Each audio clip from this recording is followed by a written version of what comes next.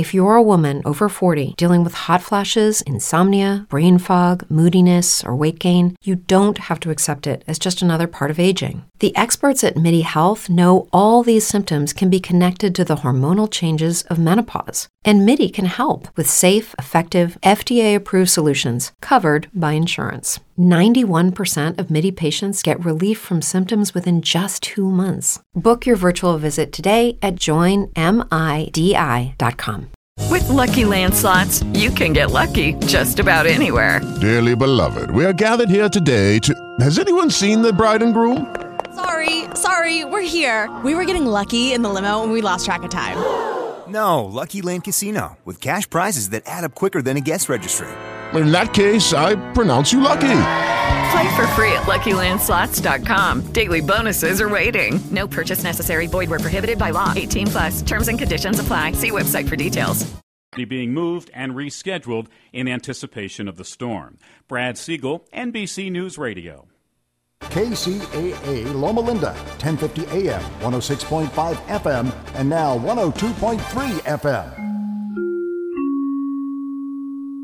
The following program on KCAA is pre-recorded.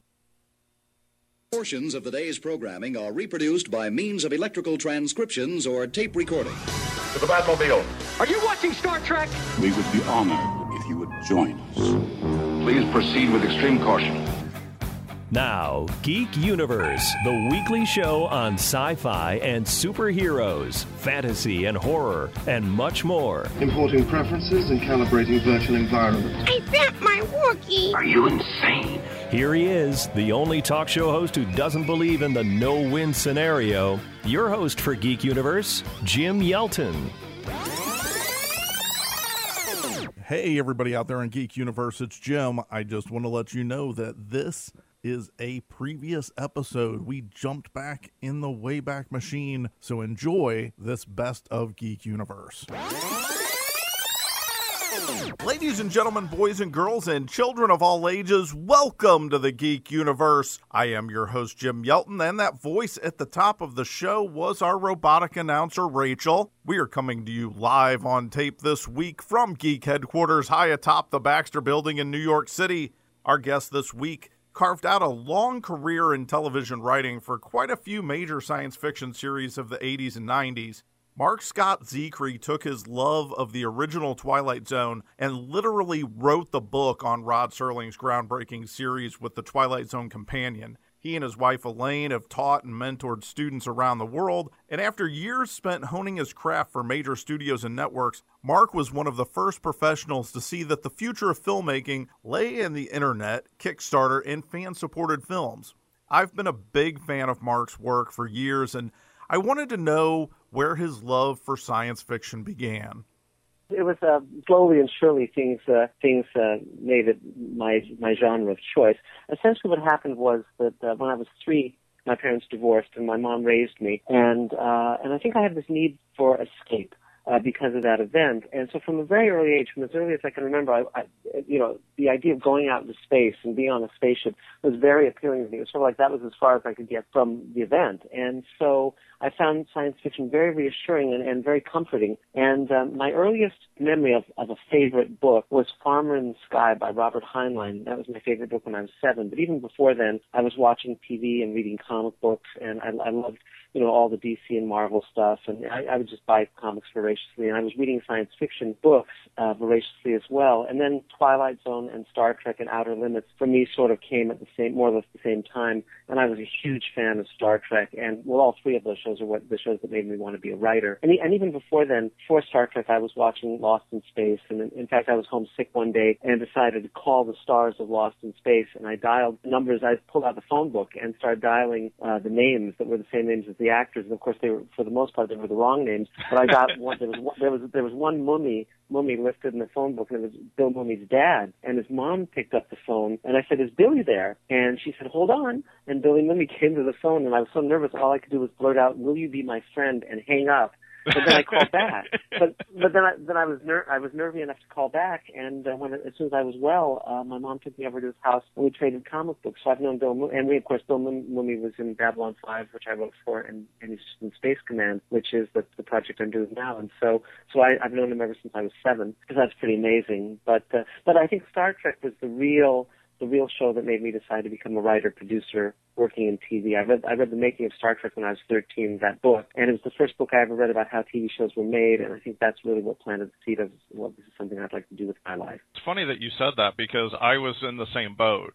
Although you probably read like the first edition of The Making of Star Trek, and I read a later paperback edition, but it was exactly that. It was the first time that I can remember. I mean, not only was it Star Trek, so I was immensely interested in it, but it was the inner workings of the TV show. And it was just amazing to me to kind of have that opened up, and not just because it was Star Trek, but how TV actually works and how they wrote episodes and how they put it all together. It was just amazing. Yeah, it really was a peek behind the curtain. And I was also lucky enough to be given a trip to the original, a visit to the original Star Trek set when the show was shooting. And I was on the set for the last episode ever shot, Turnabout Intruder. So that was, again, just a wonderful experience. You decided that you were going to become a writer professionally. What was the first thing that you worked on? The first thing I worked on, well, my first professional exposure to the world was when I was 18. I wrote a radio play called Lobotomy, but it was a satire of science fiction conventions and science fiction TV shows and movies, and that aired on KPFK, which was the local Pacifica affiliate here in Los Angeles. And they had a radio show called Hour 25 that was a science fiction-oriented show. So I wrote and directed and acted in that. And but then my first professional sale was when I was 19. I went to the Clarion Writers Workshop, which was the leading science fiction writing workshop in the country, and Damon Knight was one of the teachers. Each week it was a different famous science fiction writer teaching 25 of us at Michigan State University. And Damon, who wrote To Serve Man, the short story To Serve Man, it was made into a great Twilight Zone episode. He was editing an anthology, and he read a story I'd written when I was 18, and he bought it for the anthology. So that was really my first professional sale. And then right out of college, I started writing the Twilight Zone Companion. And by the time I was 22 or 23, I was writing for television. So I was pretty fast out of the gate. You did a lot early on working in animation. Yes, that's right. So I want to pick your brain a little bit, because I've been talking to people lately. I mean, I'm sure you know this. A couple of weeks ago, as we're recording this, was like the last Saturday morning that there was any sort of animation on network TV. Mm-hmm. Does that make you a little bit sad to think about that there's no animation on Saturday mornings for kids on network TV anymore? It's a different thing. I mean, I remember as a kid waking up, and often you'd be awake before your parents were awake, and you'd be in your pajamas, and you'd watch all these wonderful animated shows. They were like friends, Rocky the Flying Squirrel and Bullwinkle and Bugs Bunny and all of these different characters were like personal friends. I have a great warm spot in my heart for them. But it's a constantly changing world, and so kids now can find whatever they want on the internet or on Netflix. So it's just a different world, and you have to recognize that there'll always be that relationship between the viewer and the show of great connection, and however that's delivered, I'm not someone who holds on to the past and says, oh, it's such a shame that things are changing. I embrace change, and I like it. When you started working in TV, did you gravitate naturally towards more science fiction and fantasy-oriented projects, or were you kind of open up to just working in whatever you could? Well, no, not at all. It was, I gravitated, my career basically consisted of, in television specifically, consisted of two different things. I wrote a lot of science fiction and horror and fantasy, and I also wrote a lot about my very strange family. So I actually did 4 pilots for 3 different networks about my family. I sold a screenplay about something that happened in my family when I was a teenager. I was a commentator on Morning Edition telling stories about my family. So both, but mainly the focus was science fiction and fantasy and horror. And the irony, the interesting thing was, I never actually wanted to be an animation writer. That wasn't one of my ambitions. I wasn't someone who grew up loving the Disney films and wanting to write them or any of that kind of thing. What happened was, I was an art student at UCLA, and Theodore Sturgeon, the great science fiction writer, was teaching a class in the adult education courses, and as an undergraduate, I was forbidden to take those classes, but Ted Sturgeon was one of my heroes. He'd written for Star Trek, and he was a great novelist and short story writer, and I wasn't going to lose that opportunity, so I took his class, and his teaching assistant was a young writer named Michael Reeves, and Michael had just come out of Clarion a couple of years before I did,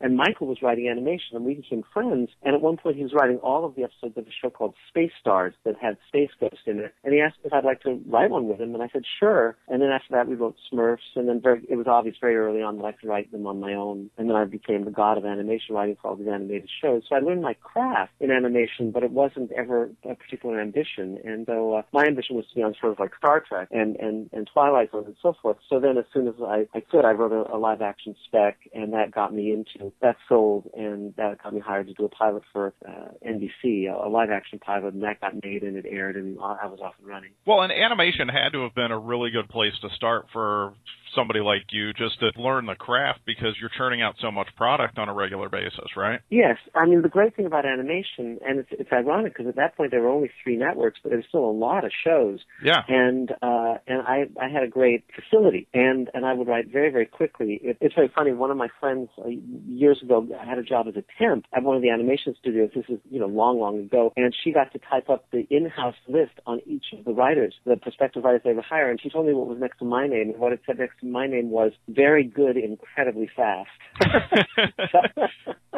So that certainly worked. So yes, so you could actually write. It was almost like in the old days of radio, where writers and actors would go from show to show to show to show. In animation, the way it would work, one week I might be writing for Smurf, another week I might be writing for Super Friends, another week it might be Black Star. We juggled between different shows and different companies. So simultaneously, I might be writing for Hanna-Barbera and Deke and Ruby Spears and so on.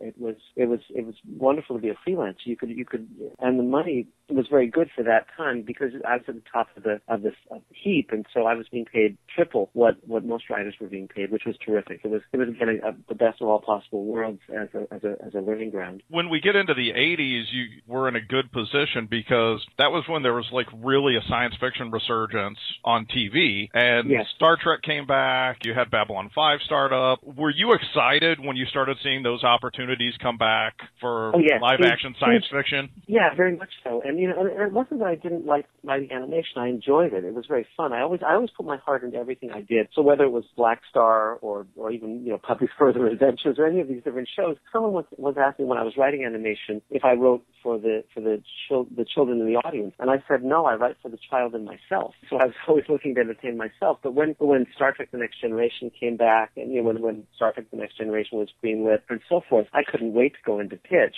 And the funny thing was, the first couple of seasons on Next Gen were very tumultuous. And what would happen over and over is I would go in and pitch to a producer who would then want to buy 1 or 2 of the stories at least, and they would be fired before they could. And so that happened with Tracy Torme and David Gerald and Bert Armus and on and on. And finally, it was, I think, the 3rd season or something before I sold something to Next Gen. But it was funny. It was funny how that worked. Hey gang, this week's show is sponsored by the Now Write Writing Guide series from Tarcher Penguin. Now Write Science Fiction, Fantasy, and Horror is the latest book in the popular Now Write series, and it offers a full toolbox of advice and exercises for speculative fiction writers from some of the most well-known names in the genre. Are you hoping to craft an engaging alternate reality or flesh out an enthralling fantasy quest, or even dream up a blood-curdling plot twist? Well, you can learn secrets from authors such as Harlan Ellison, Piers Anthony, Jack Ketchum, Ramsey Campbell, John Skip, Joe R. Lansdale, David Brin, Vonda McIntyre. I mean, the list goes on and on. They provide tips, tricks, and suggestions to help take your writing to the next level. Whether you're a beginner or a published professional, Now Write Science Fiction, Fantasy, and Horror is a must-have for every genre writer's bookshelf.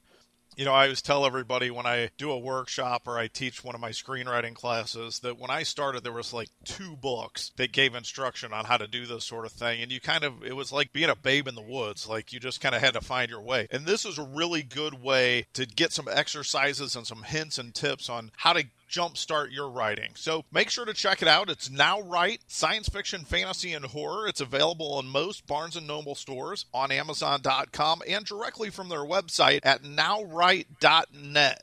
Coming up, I get a chance to find out the behind-the-scenes story about one of my all-time favorite episodes of any Star Trek series. Find out which episode is my favorite, and more with our guest Mark Scott Zekri. I'm Jim Yelton, and you're listening to Geek Universe. Hello, everybody. This is Ming Chen from AMC's Comic Book Men. You're listening to my favorite show, Geek Universe. Attention, the year is 2219. Humanity has found a mysterious artifact in space called the Bifrost Station. It is a gateway to another star system. A fleet with dozens of civilian and military ships is prepared to transport 30,000 colonists on the next step of human exploration. The Outbound Hope mission and its flagship, the Ascendant Dawn, is in need of a crew. Are you ready to sign up for the adventure of a lifetime? Outbound Hope is 3 days of live-action, science fiction, role-playing adventure where you are one of the stars as a crew member of the Ascendant Dawn or one of its sister ships. The best part is this event takes place on an actual decommissioned naval destroyer, the USS Edson, located in Bay City, Michigan. Outbound Hope gives you the choice of signing up for one of 2 event weekends in November, and you have multiple character options to choose from. Join the crew and explore the stars during the Outbound Hope live-action role-playing event coming up this fall. Find out more information or register online at outboundhope.com. We first opened about 10 years ago. We were small, just a few of us, but it was exciting. I always dreamt of having my own business. It was kind of slow at first, but things started picking up. We had big plans, but in our wildest dreams, we never thought we'd have this much work. Yeah, with so many businesses caught off guard by the storm, Reed Waste Management has never been busier. What will become of your business after a disaster? Nearly 2/3 of businesses aren't prepared for an emergency, and 40% of businesses that experience a disaster never recover. Make an emergency plan now, before it's too late. For a free online tool that helps you develop an emergency plan to keep your business up and running should disaster strike, visit ready.gov/business. Brought to you by the Federal Emergency Management Agency, the American Red Cross, and the Ad Council.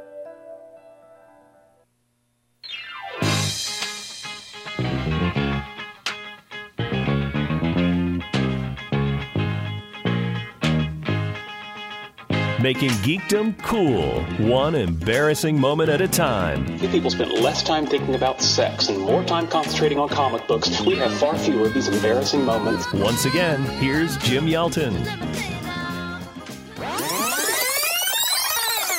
Hey, everybody out there in Geek Universe, it's Jim. I just want to let you know that this is a previous episode. We jumped back in the Wayback Machine, so enjoy this Best of Geek Universe.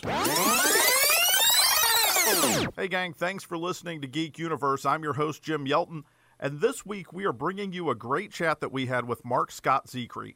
If you're interested in finding out about Mark's past, present, and future projects, you can check out his website. It's markzecree.com. That's MarkZicree.com. We'll also have a link at our website, which is midnight-entertainment.com. And you know, in the mid-'80s, Star Trek The Next Generation kicked off a resurgence of science fiction on television, and Mark had a front row seat. I was story editing Friday the 13th series at Paramount, and so even before they aired Next Gen, I was aware of the show, and in fact the entire cast would have lunch in the executive dining room where I ate lunch, and they'd be in costume and makeup, laughing, and they seemed very friendly with each other. And the funny thing is, I remember one time I was having lunch, and Jonathan Frakes got up from the table in full Star Trek uniform, and he was walking, probably going to the men's room or something, and he was noticing that everyone's eyes were on him, and he walked right into a pillar.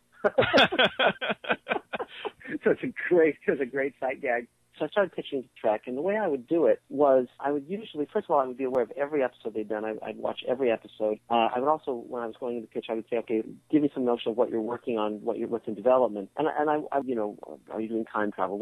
I wanted to make sure I wasn't going to repeat something they were already working on. And I would basically carve out a whole week to work up ideas. And so the first day I would just write down everything I could imagine. Initially, I would try to generate about 100 ideas, just spitballing everything and anything. And then the next several days, I'd start refining them and seeing what might join up, where you'd have two little threads, and maybe together you'd start to be making a sweater. And then at the end of the process, I would have maybe 6 fully worked out storylines, beginning, middle, and end, and then maybe a few paragraphs, maybe 20 paragraphs of other less worked out stories, and then maybe a few one-liners. You know, I'd have a batch of material, but I would always try and start with character. I'd try and start with, I'd say, okay, who's the viewpoint character? Which character am I writing about? Is it a Geordi story? Is it a Data story? You know, what's going to show something I haven't seen before? And I would try and have it be something that was meaningful to me emotionally. And then I just would practice a lot before going in. So I would never read off. I would have it fully written out, but I wouldn't read off page. I might have little notes, like a little mnemonic, where it'd be like a phrase or two to keep me on track in terms of how the story went. And then I would just go in and I'd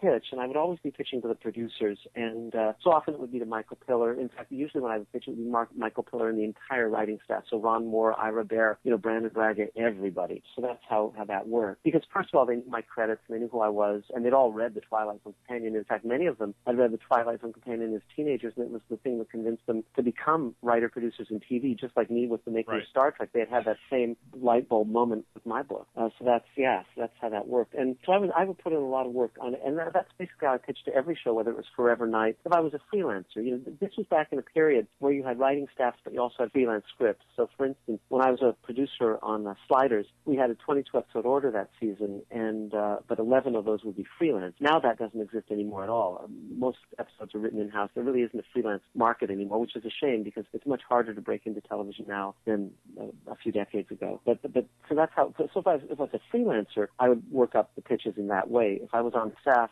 I would be totally different. I would just kind of start noodling up ideas, but I would be much more on the inside in terms of, okay, this is what we want to do, or this is how we're developing the series. So, for instance, on Sliders, I was sort of very instrumental in about 19 of those 22 episodes, whether I was writing them or outlining them or coming up with the initial motion or whatever. I was very, very hands-on that season. Now, you actually had a hand in probably, it's in the top 3 of my favorite Deep Space Nine episodes, because you have story credit for Far Beyond the Stars, and that was just an amazing episode. And it was amazing because of how the cast handled the material and how the episode turned out, but the story premise of that episode was so different from anything that I can think of having seen up to that point on any of the Star Trek shows. And it just blew me away that they were willing to take that chance of telling that kind of a story, where you have the basic premise of your entire show might just be a figment of somebody's imagination, and how you played with that. So were you happy when you saw the end result of that episode?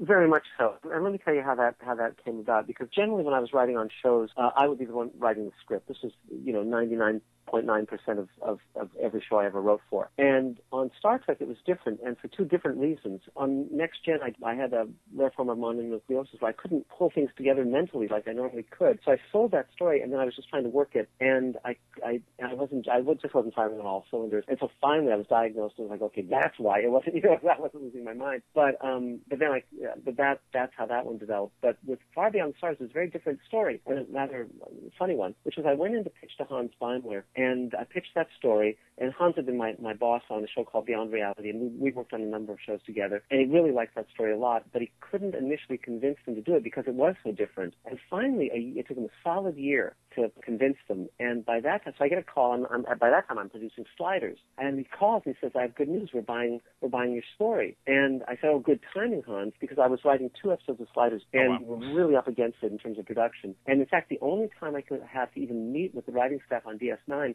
was on my lunch break. So I drove over the hill from Universal to Paramount, and we had lunch at Nicodell's, which was a restaurant right next to Paramount, and it was the entire writing staff. It was Ira Bear, Ron Moore, Hans. It was, I think, Bradley Thompson and his partner were on the show at that point.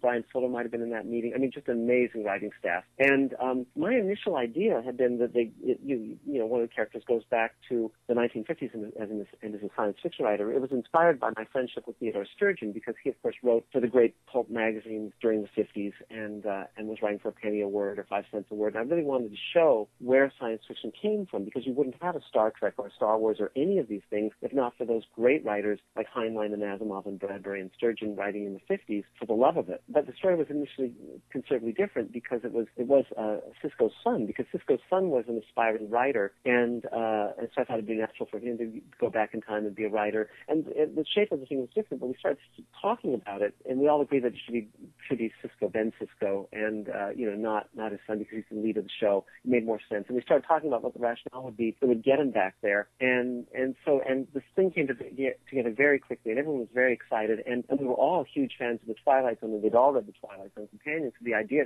we actually were saying, let's make it like a Twilight Zone episode. Let's make it, very much in that, have that feel. And also, Ira knew that this was going to be a very major episode. So we said, okay, let's have Avery direct it, because that'll be a great idea. as well. And also he said, let's have it for Sweeps Week, which is when they set their ad rating. They bring out your top episodes to set the advertising rate, and you're trying to get the largest viewership. But I knew that was going to be a challenge for me because that was a very tight time frame. So that weekend I went home and I outlined the story, and Harlan Ellison had done this recording reminiscing this cassette, an hour talk reminiscing about writing during that period, and he had actually talked about you'd go in and you'd see the cover illustrations. So that gave me the idea for, okay, there's a cover and it shows a 1950s version of the station. Mm-hmm. And he's writing toward that. But the idea is we had the idea that it was a black writer writing under a white pseudonym, and that it would be he's writing a lie where the future is all white, and he has to write the truth of his life. And during the day, he's hanging out with these white writers, science fiction writers, and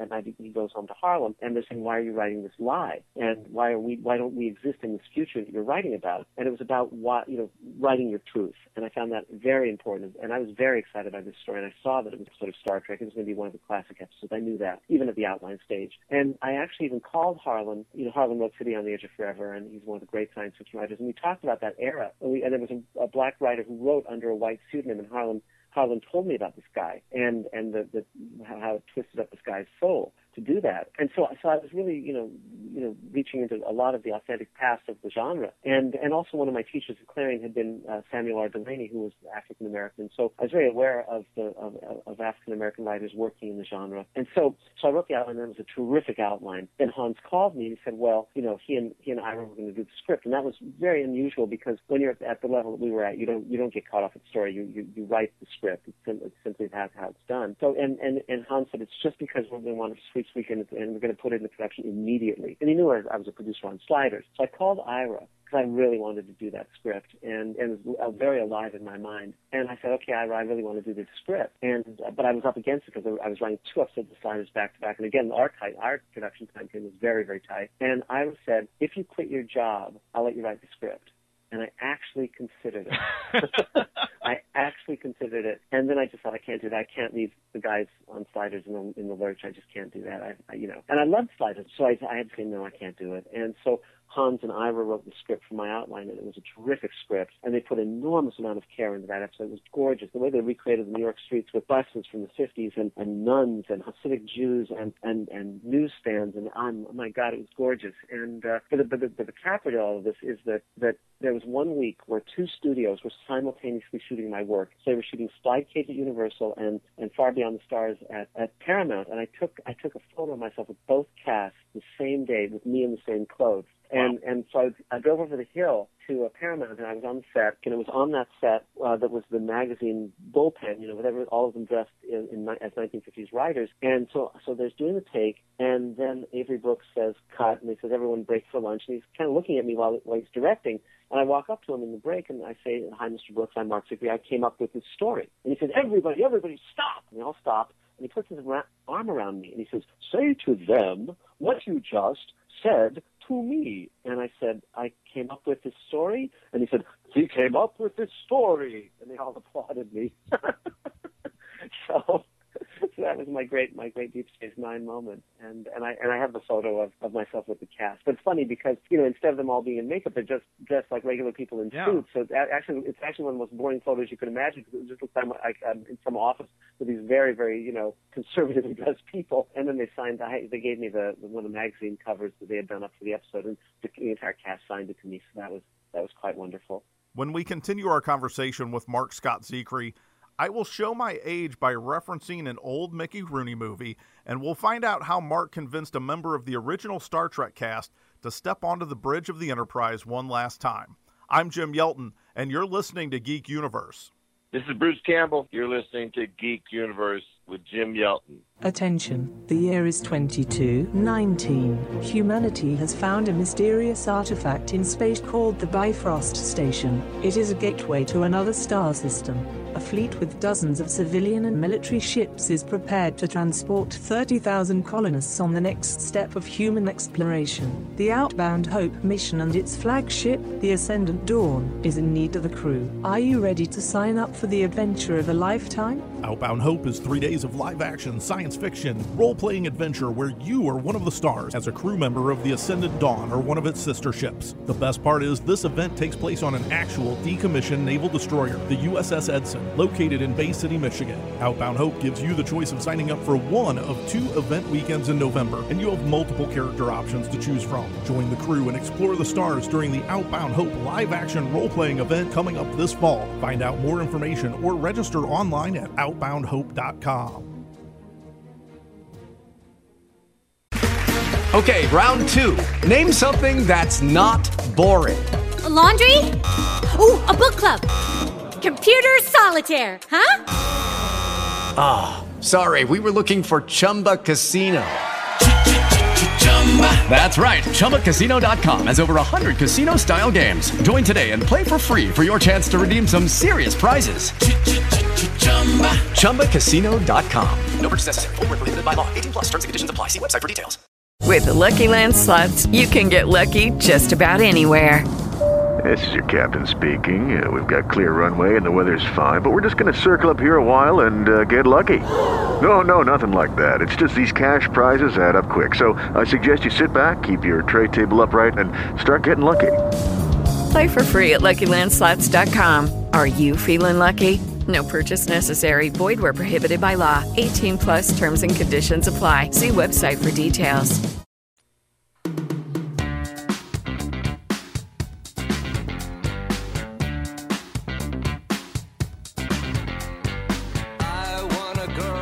You're listening to Geek Universe. Once again, here's Jim Yelton.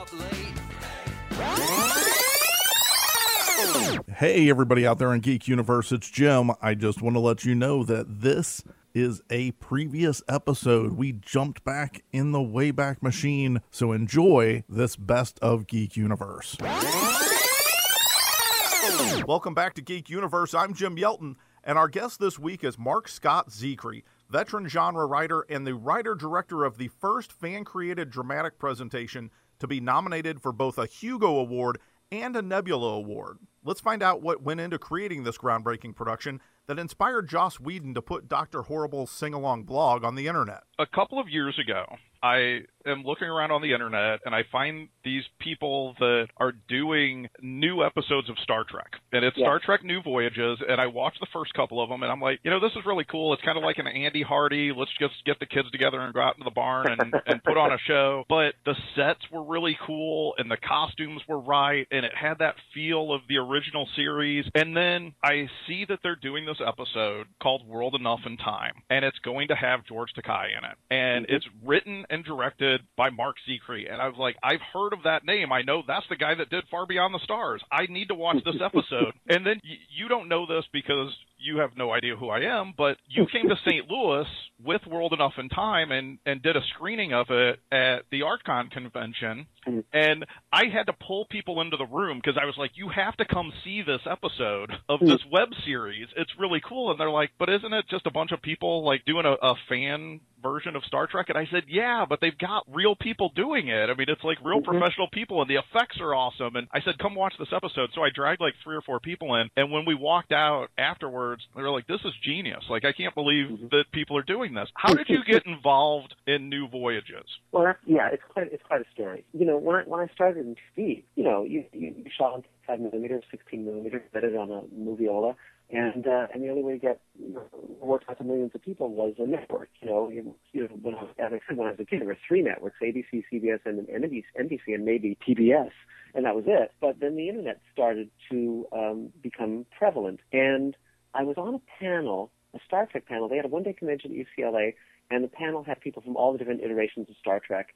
And Walter Koenig was on the panel. And someone asked a question from the audience, which was, what's the future of Star Trek? And this is before JJ had said he was going to do the Star Trek movie. And this is just as Enterprise was winding down and people had very mixed feelings about Enterprise. And Walter said something so peculiar that I actually afterwards sat down with him for an hour and said, tell me all about this. I mean, what he mentioned was that a group of fans in upstate New York had built replicas of the entire of all the original Star Trek sets, and they were making their own episodes online, and they were getting a larger audience online than was watching Enterprise on UPN. And I said, that's amazing. Right. He was about to go shoot an episode playing Chekhov, and the episode was written by Dorothy Fontana, D.C. Fontana, who had written and story edited the original Star Trek. And I said, well, I've got to check this out. So that night I went and I watched one of their episodes, and it was a sequel to The Doomsday Machine, which had originally been written by Norman Spinrad. And the sets were great, the costumes were great, and the effects were terrific. The effects were actually being done by the same person who was doing the effects for Enterprise, Doug Drexler. He had come up through Next Gen and DS9, and he was a real guy. He was an Oscar and an Emmy winner. And I was really amazed by it. And they were shooting mini-DV, so it wasn't of a professional quality. It was not bad, but and the acting was kind of like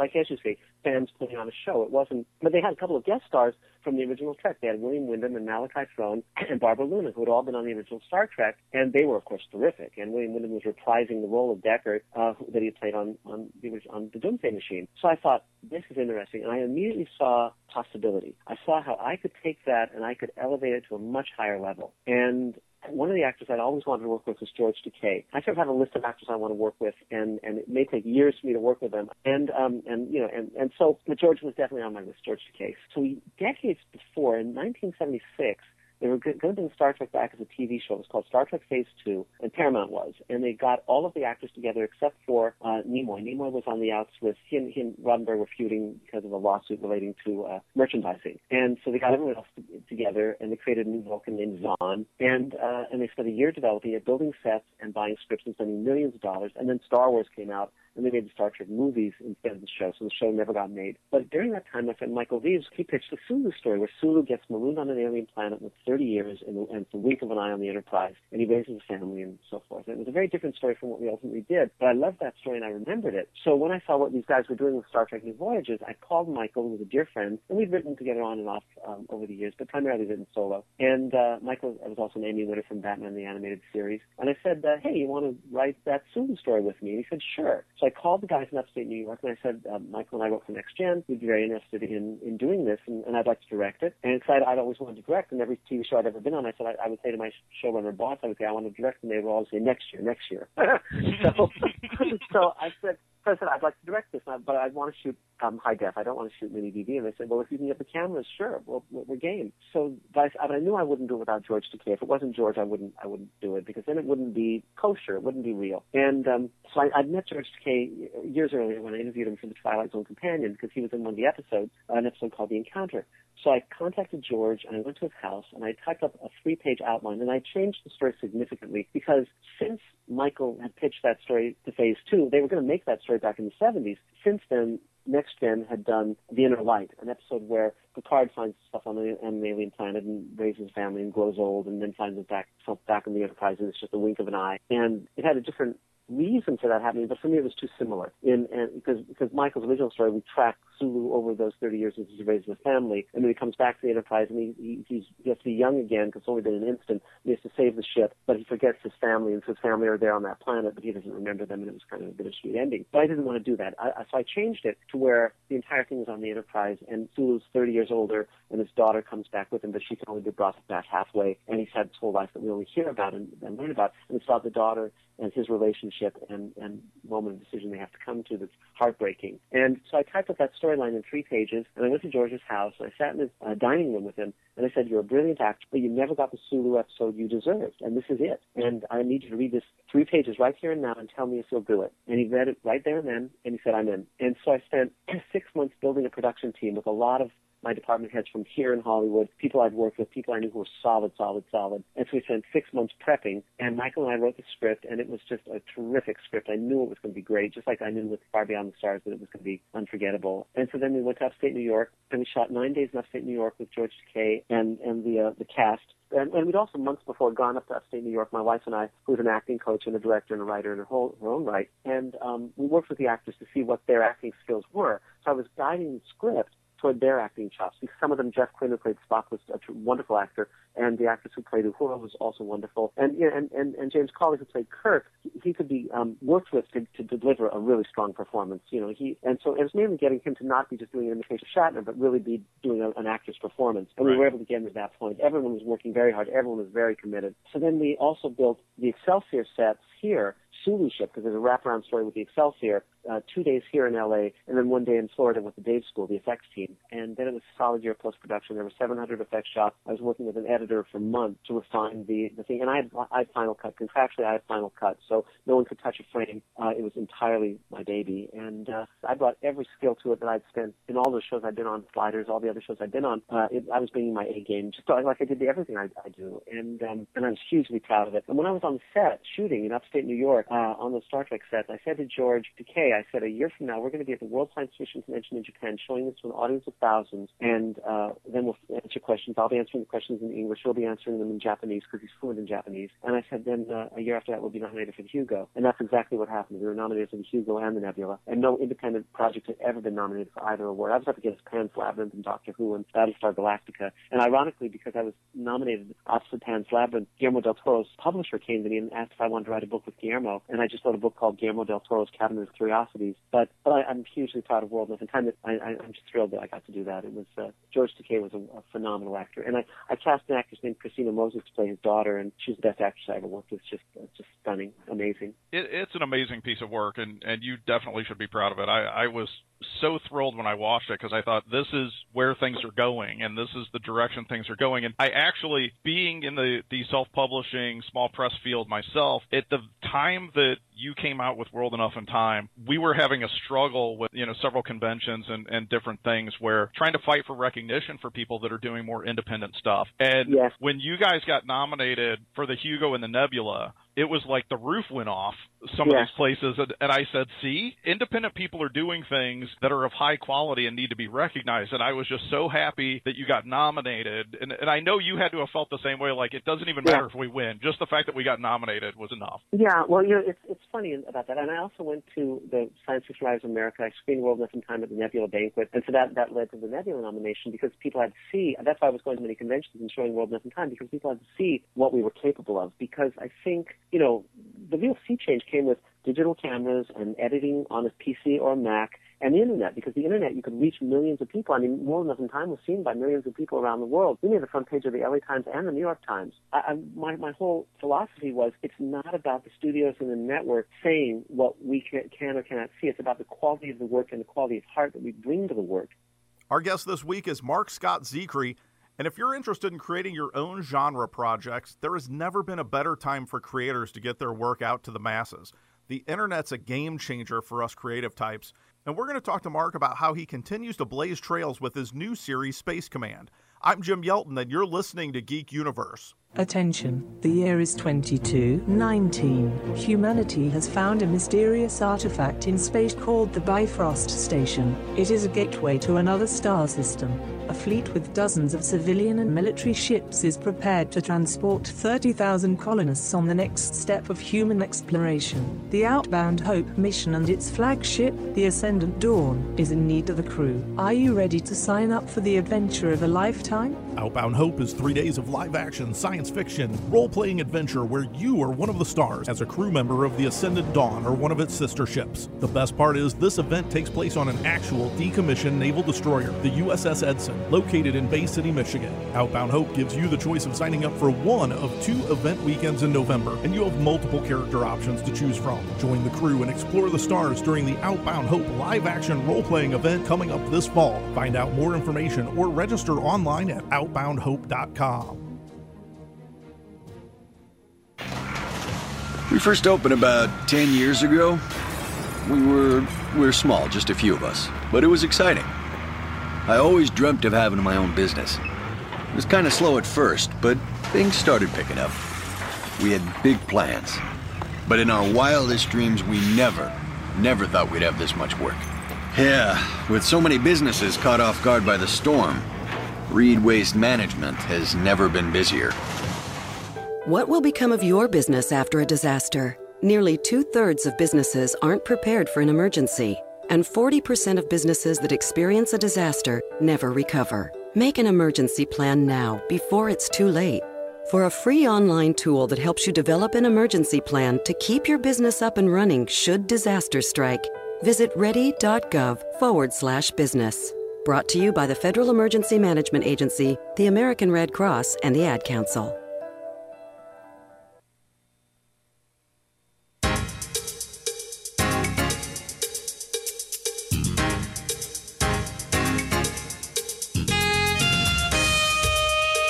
Just what you've been waiting for. Oh, goody! My Illudium Q36 explosive space modulator. Nope. It's more of Geek Universe with your host, Jim Yelton. Hey, everybody out there in Geek Universe, it's Jim. I just want to let you know that this is a previous episode. We jumped back in the Wayback Machine, so enjoy this best of Geek Universe.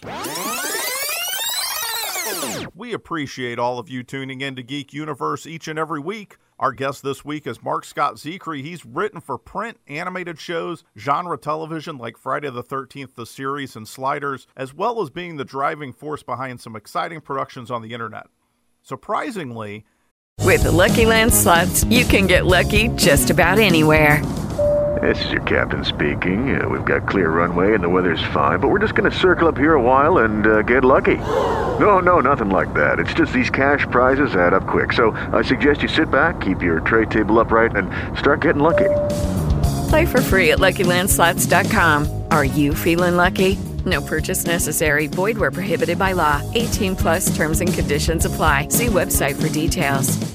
it was a failed Ray Bradbury project that led Mark to have a career epiphany. Well, World Enough in Time was really the proof of concept, because it's one thing for me to say that I can write, an episode of Sliders and we have a budget of, $1.3 million or $1.5 million and we can pull it off, but it's something for me to say, okay, for a few $100,000, I can make something that'll be of a similar quality to what the networks and the studios are doing. So World Enough in Time, because it was made for under $100,000, you can point to that and say, okay, I'm not talking through my hat. Here's the proof. So the real turning point, was when I started seeing all this topic stuff coming out of the studios and networks, and Oblivion and Elysium and After Earth and Defiance and Battlestar Galactica. And I liked some of those. I mean, Battlestar Galactica I liked very much, and Oblivion I thought was very, very good. And Elysium was well intentioned too. But the hopeful vision of the future, the shows like Star Trek or Next Gen that could inspire people, where you say that okay, the future is going to have challenges. That humanity can come together and we can be better than we've been. We can reach out to the stars. We can. I mean, the one thing that science fiction never predicted was we would go to the moon and then stop. It was right. Like, holy cow. There was always the assumption we would continue on. We would colonize Mars. We would develop faster than light drive. We'd go out to the stars as a race. And I wanted to promulgate that. I wanted to encourage that. And I thought that was a vision worth promoting. And the turning point was really when, as I mentioned, Ray Bradbury was my mentor for the last 10 years of his life. I'd go over to his house and we'd just hang out every month. I'd go there and we'd just talk. It was great. And I'm a huge fan of the Martian Chronicles. I discovered that Ray had written 22 Mars stories that weren't in the Martian Chronicles but followed the same structure. And so I said, well, listen, could I shape these as an 8-hour miniseries and take them out and set up the miniseries? And then I reached out to my friend Michael Menken, who was one of the great directors on Battlestar Galactica, and I said, will you come aboard? We would executive produce this, and I'd write it, and you direct it, and off we go. And he said, sure. And we took it out, and we could not sell it. And when something that wonderful doesn't get made, and it should get made, I thought, well, I'm done. I don't need the networks or the studios to tell me anymore what I can and cannot do. So then I came up with the idea for Space Command, and I mentor a lot of young people in Hollywood. I run a roundtable that has thousands of members, and I've been running that for 21 years, where we meet each week and we just kind of talk, and I guide young people and help them. And I was thinking about Kickstarter, and I thought, well, I've never raised money, but let's see if I can. And I set a very modest target, $75,000. I had a friend who made low-budget science fiction movies, and he would basically rent a warehouse and convert it to a soundstage, and he was making movies for about $50,000, space-going films. And I said to him, okay, listen, why don't we'll try this campaign, and we'll have an idea for budgeting for about $50,000, and if this doesn't work, I'll put in 25, you put in 25, and we'll make a movie. And he said, great. And because Kickstarter takes 10% off the top, and then you also have to fulfill on various things you promised, items like books and, DVDs and so forth. So we'd put aside that money. And so we planned to try to raise raise $75,000 in 2 months, and we'd see if it worked or if it didn't work. And we raised $75,000 in 3 days, and we kept going, and we raised $221,000. And that was enough seed money to start my studio. But initially it was just going to be one Space Command film, but during that 2 months, I was doing media interviews every single day and talking to the fans. And as I started talking about Space Command, the story just grew and grew and grew, and it became 2 films, and then 3 films, then 4, and then 5, and then finally 6. Start with, because it became this huge universe, and it's basically 3 families. It's 5 generations of 3 families over 150 years as we go out into space, colonize the solar system, and jump to the stars. And we just finished shooting the first film, and I've written the first 4. And in fact, the 3rd one I wrote with Michael Reeves, who I wrote World, Love, and Time with, and I've started writing the 5th, and I've actually outlined the 6th as well. So it's this wonderful storyline, and I'm using all these actors I've worked with on Star Trek and Babylon 5. So, as I mentioned, the cast in the first film is Bill Mumy and Mira Furlan from Babylon 5, Bob Picardo from Star Trek Voyager, Doug Jones from Pan's Labyrinth and Falling Skies and The Strain and Hellboy, and Mike Harney, who's a new friend he stars in Orange is the New Black, and Bruce Boxleitner came in for one day to play a general, and then Armin Shimmerman and Ethan Phillips and many other actors from Trek and from Battlestar Galactica. I've been talking to Jamie Bamber and Edward James Olmos and many of the actors from shows and movies that I love, James Kong. They're not attached officially yet, but they're actors that I very much want to work with. And because it's my own studio, I can do that. And after the Kickstarter campaign, I started selling investment shares, where I'd sell shares for $7,500. I sold 35 shares to the fan base, to the people who want to see this get made. And I started selling shares in the second film, and those have started selling. And so basically the audience can underwrite these films. And I'm going to the studios and the networks and the internet platforms for distribution and marketing, because that takes millions of dollars. And I really want this to punch through where it becomes like Star Wars or Star Trek or Battlestar Galactica, and marketing can reach out to more broadly than I can, but I don't need the studios and the networks anymore to tell me what I can or cannot write and make. And I've always trusted the audience much more than the executives, because the executives at the end of the day have a commercial responsibility. They're responsible for their corporate masters. And it's not wrong. They're drawing a paycheck, and they're not there to create art. They're there to make a profit for the company. That's not wrong. But that's not why I'm doing what I do, and that's not why the audience is watching the shows. The audience doesn't care. Like, if you watch Blade Runner, you don't care if it was a flop when it first came out. You care that it's a brilliant movie. Right.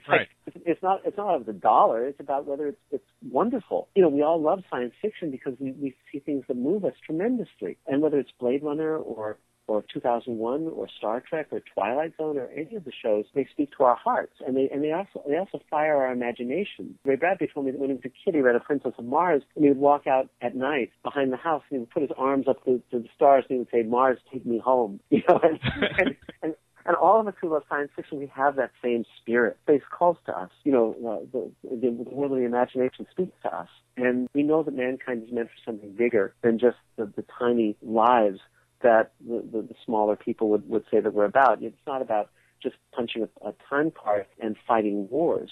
We're a world at war, but we don't have to be. I think when man went to the moon, we forget that was during the Vietnam War. There were terrible things happening. But also the moon landing, the politicians might have done it for political gain, but that's not why the entire human race was enthralled by it. We were enthralled by it because it was saying we can be more than just an animal in the jungle. We are not where we come from. We are where we are going to, and we are capable of aspiring to something far greater. You've been listening to another exciting episode of Geek Universe with Jim Yelton. Find out more about every corner of the Geek Universe, including previous episodes, dates for our live appearances, and theme merchandise including Trivia Thunderdome t-shirts and Jim's book, The Swindlers of Doom, at geekuniverseshow.com. You can also find Geek Universe with Jim Yelton at facebook.com/30 Minutes of Geek, or on Twitter using the Twitter handle at 30 Minutes of Geek.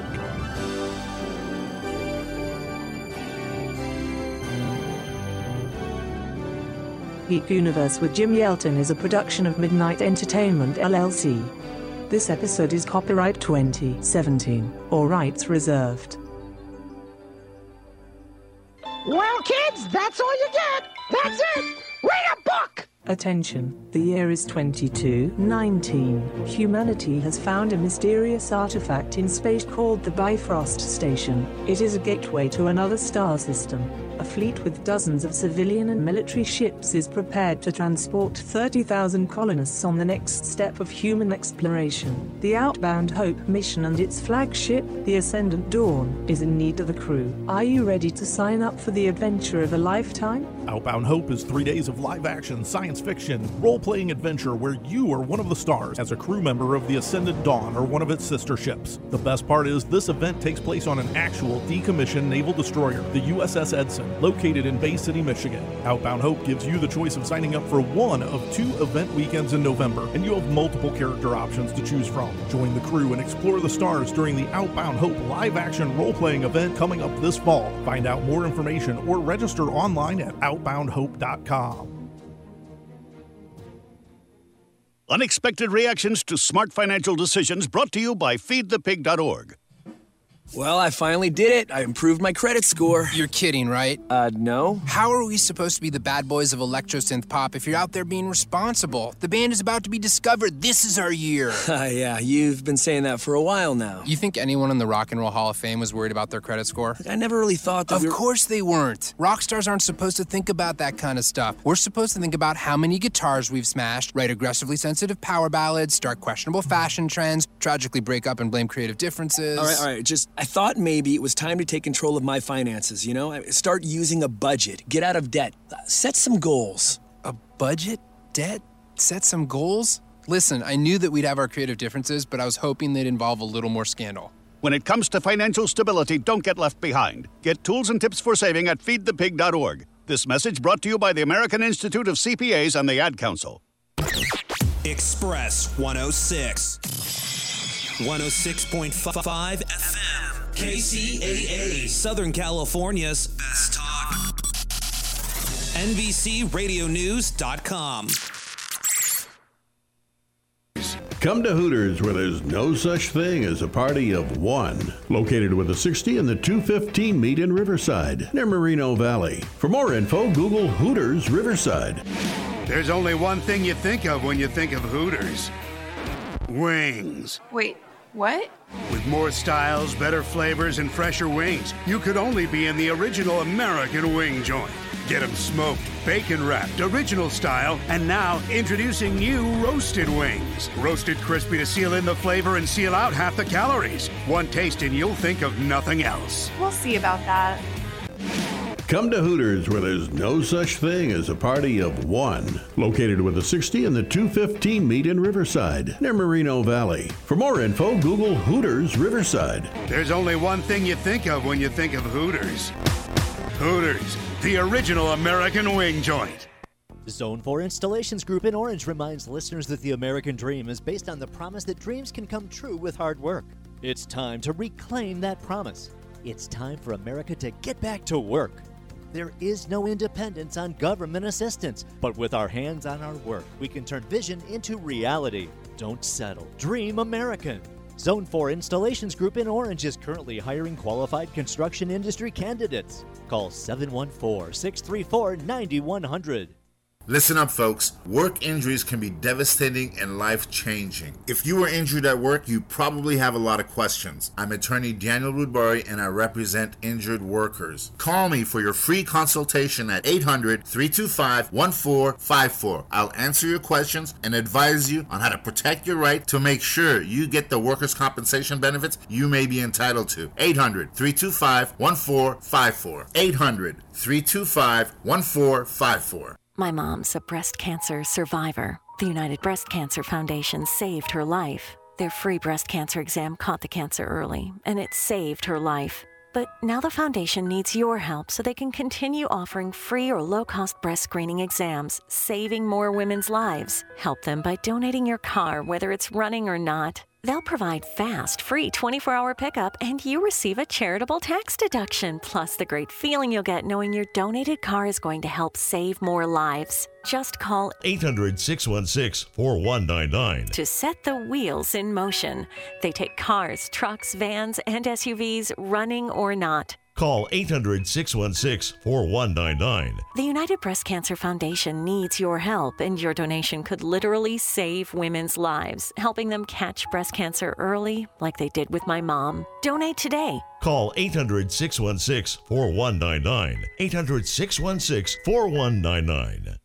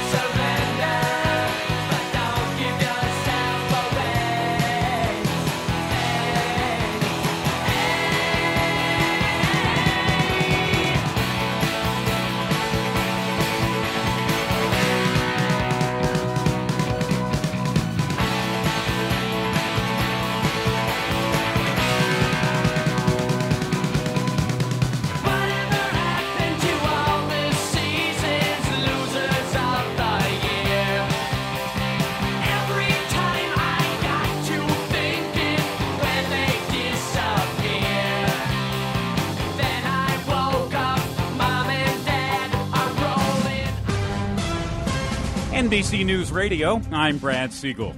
The so-called QAnon shaman is negotiating a plea deal for his role in the January 6th Capitol riots, Cameron Fairchild reports. The move comes after prison psychologists found Jacob Chansley suffers from several mental illnesses, including schizophrenia, bipolar disorder, and depression.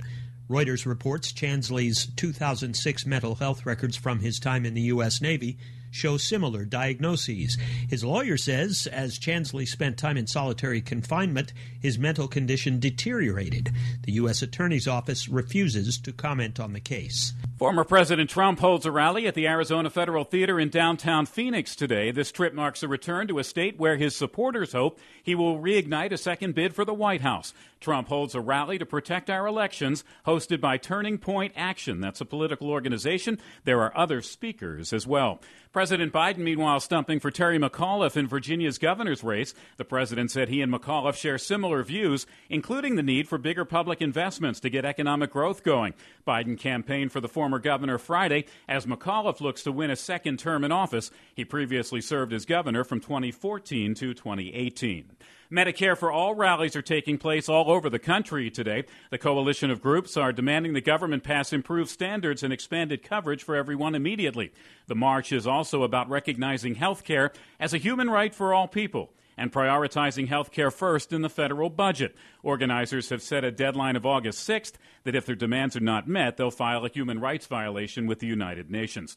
Could more bad news be on the horizon for the Olympic Games in Tokyo? The Games are bracing for a typhoon that's set to hit the city early next week. Events are already being moved and rescheduled in anticipation of the storm. Brad Siegel, NBC News Radio. KCAA Loma Linda, 1050 AM, 106.5 FM, and now 102.3 FM. The following program on KCAA is pre-recorded. Jump off that exhausting hamster wheel and into balanced living with Dr. Marissa. Promise you joy.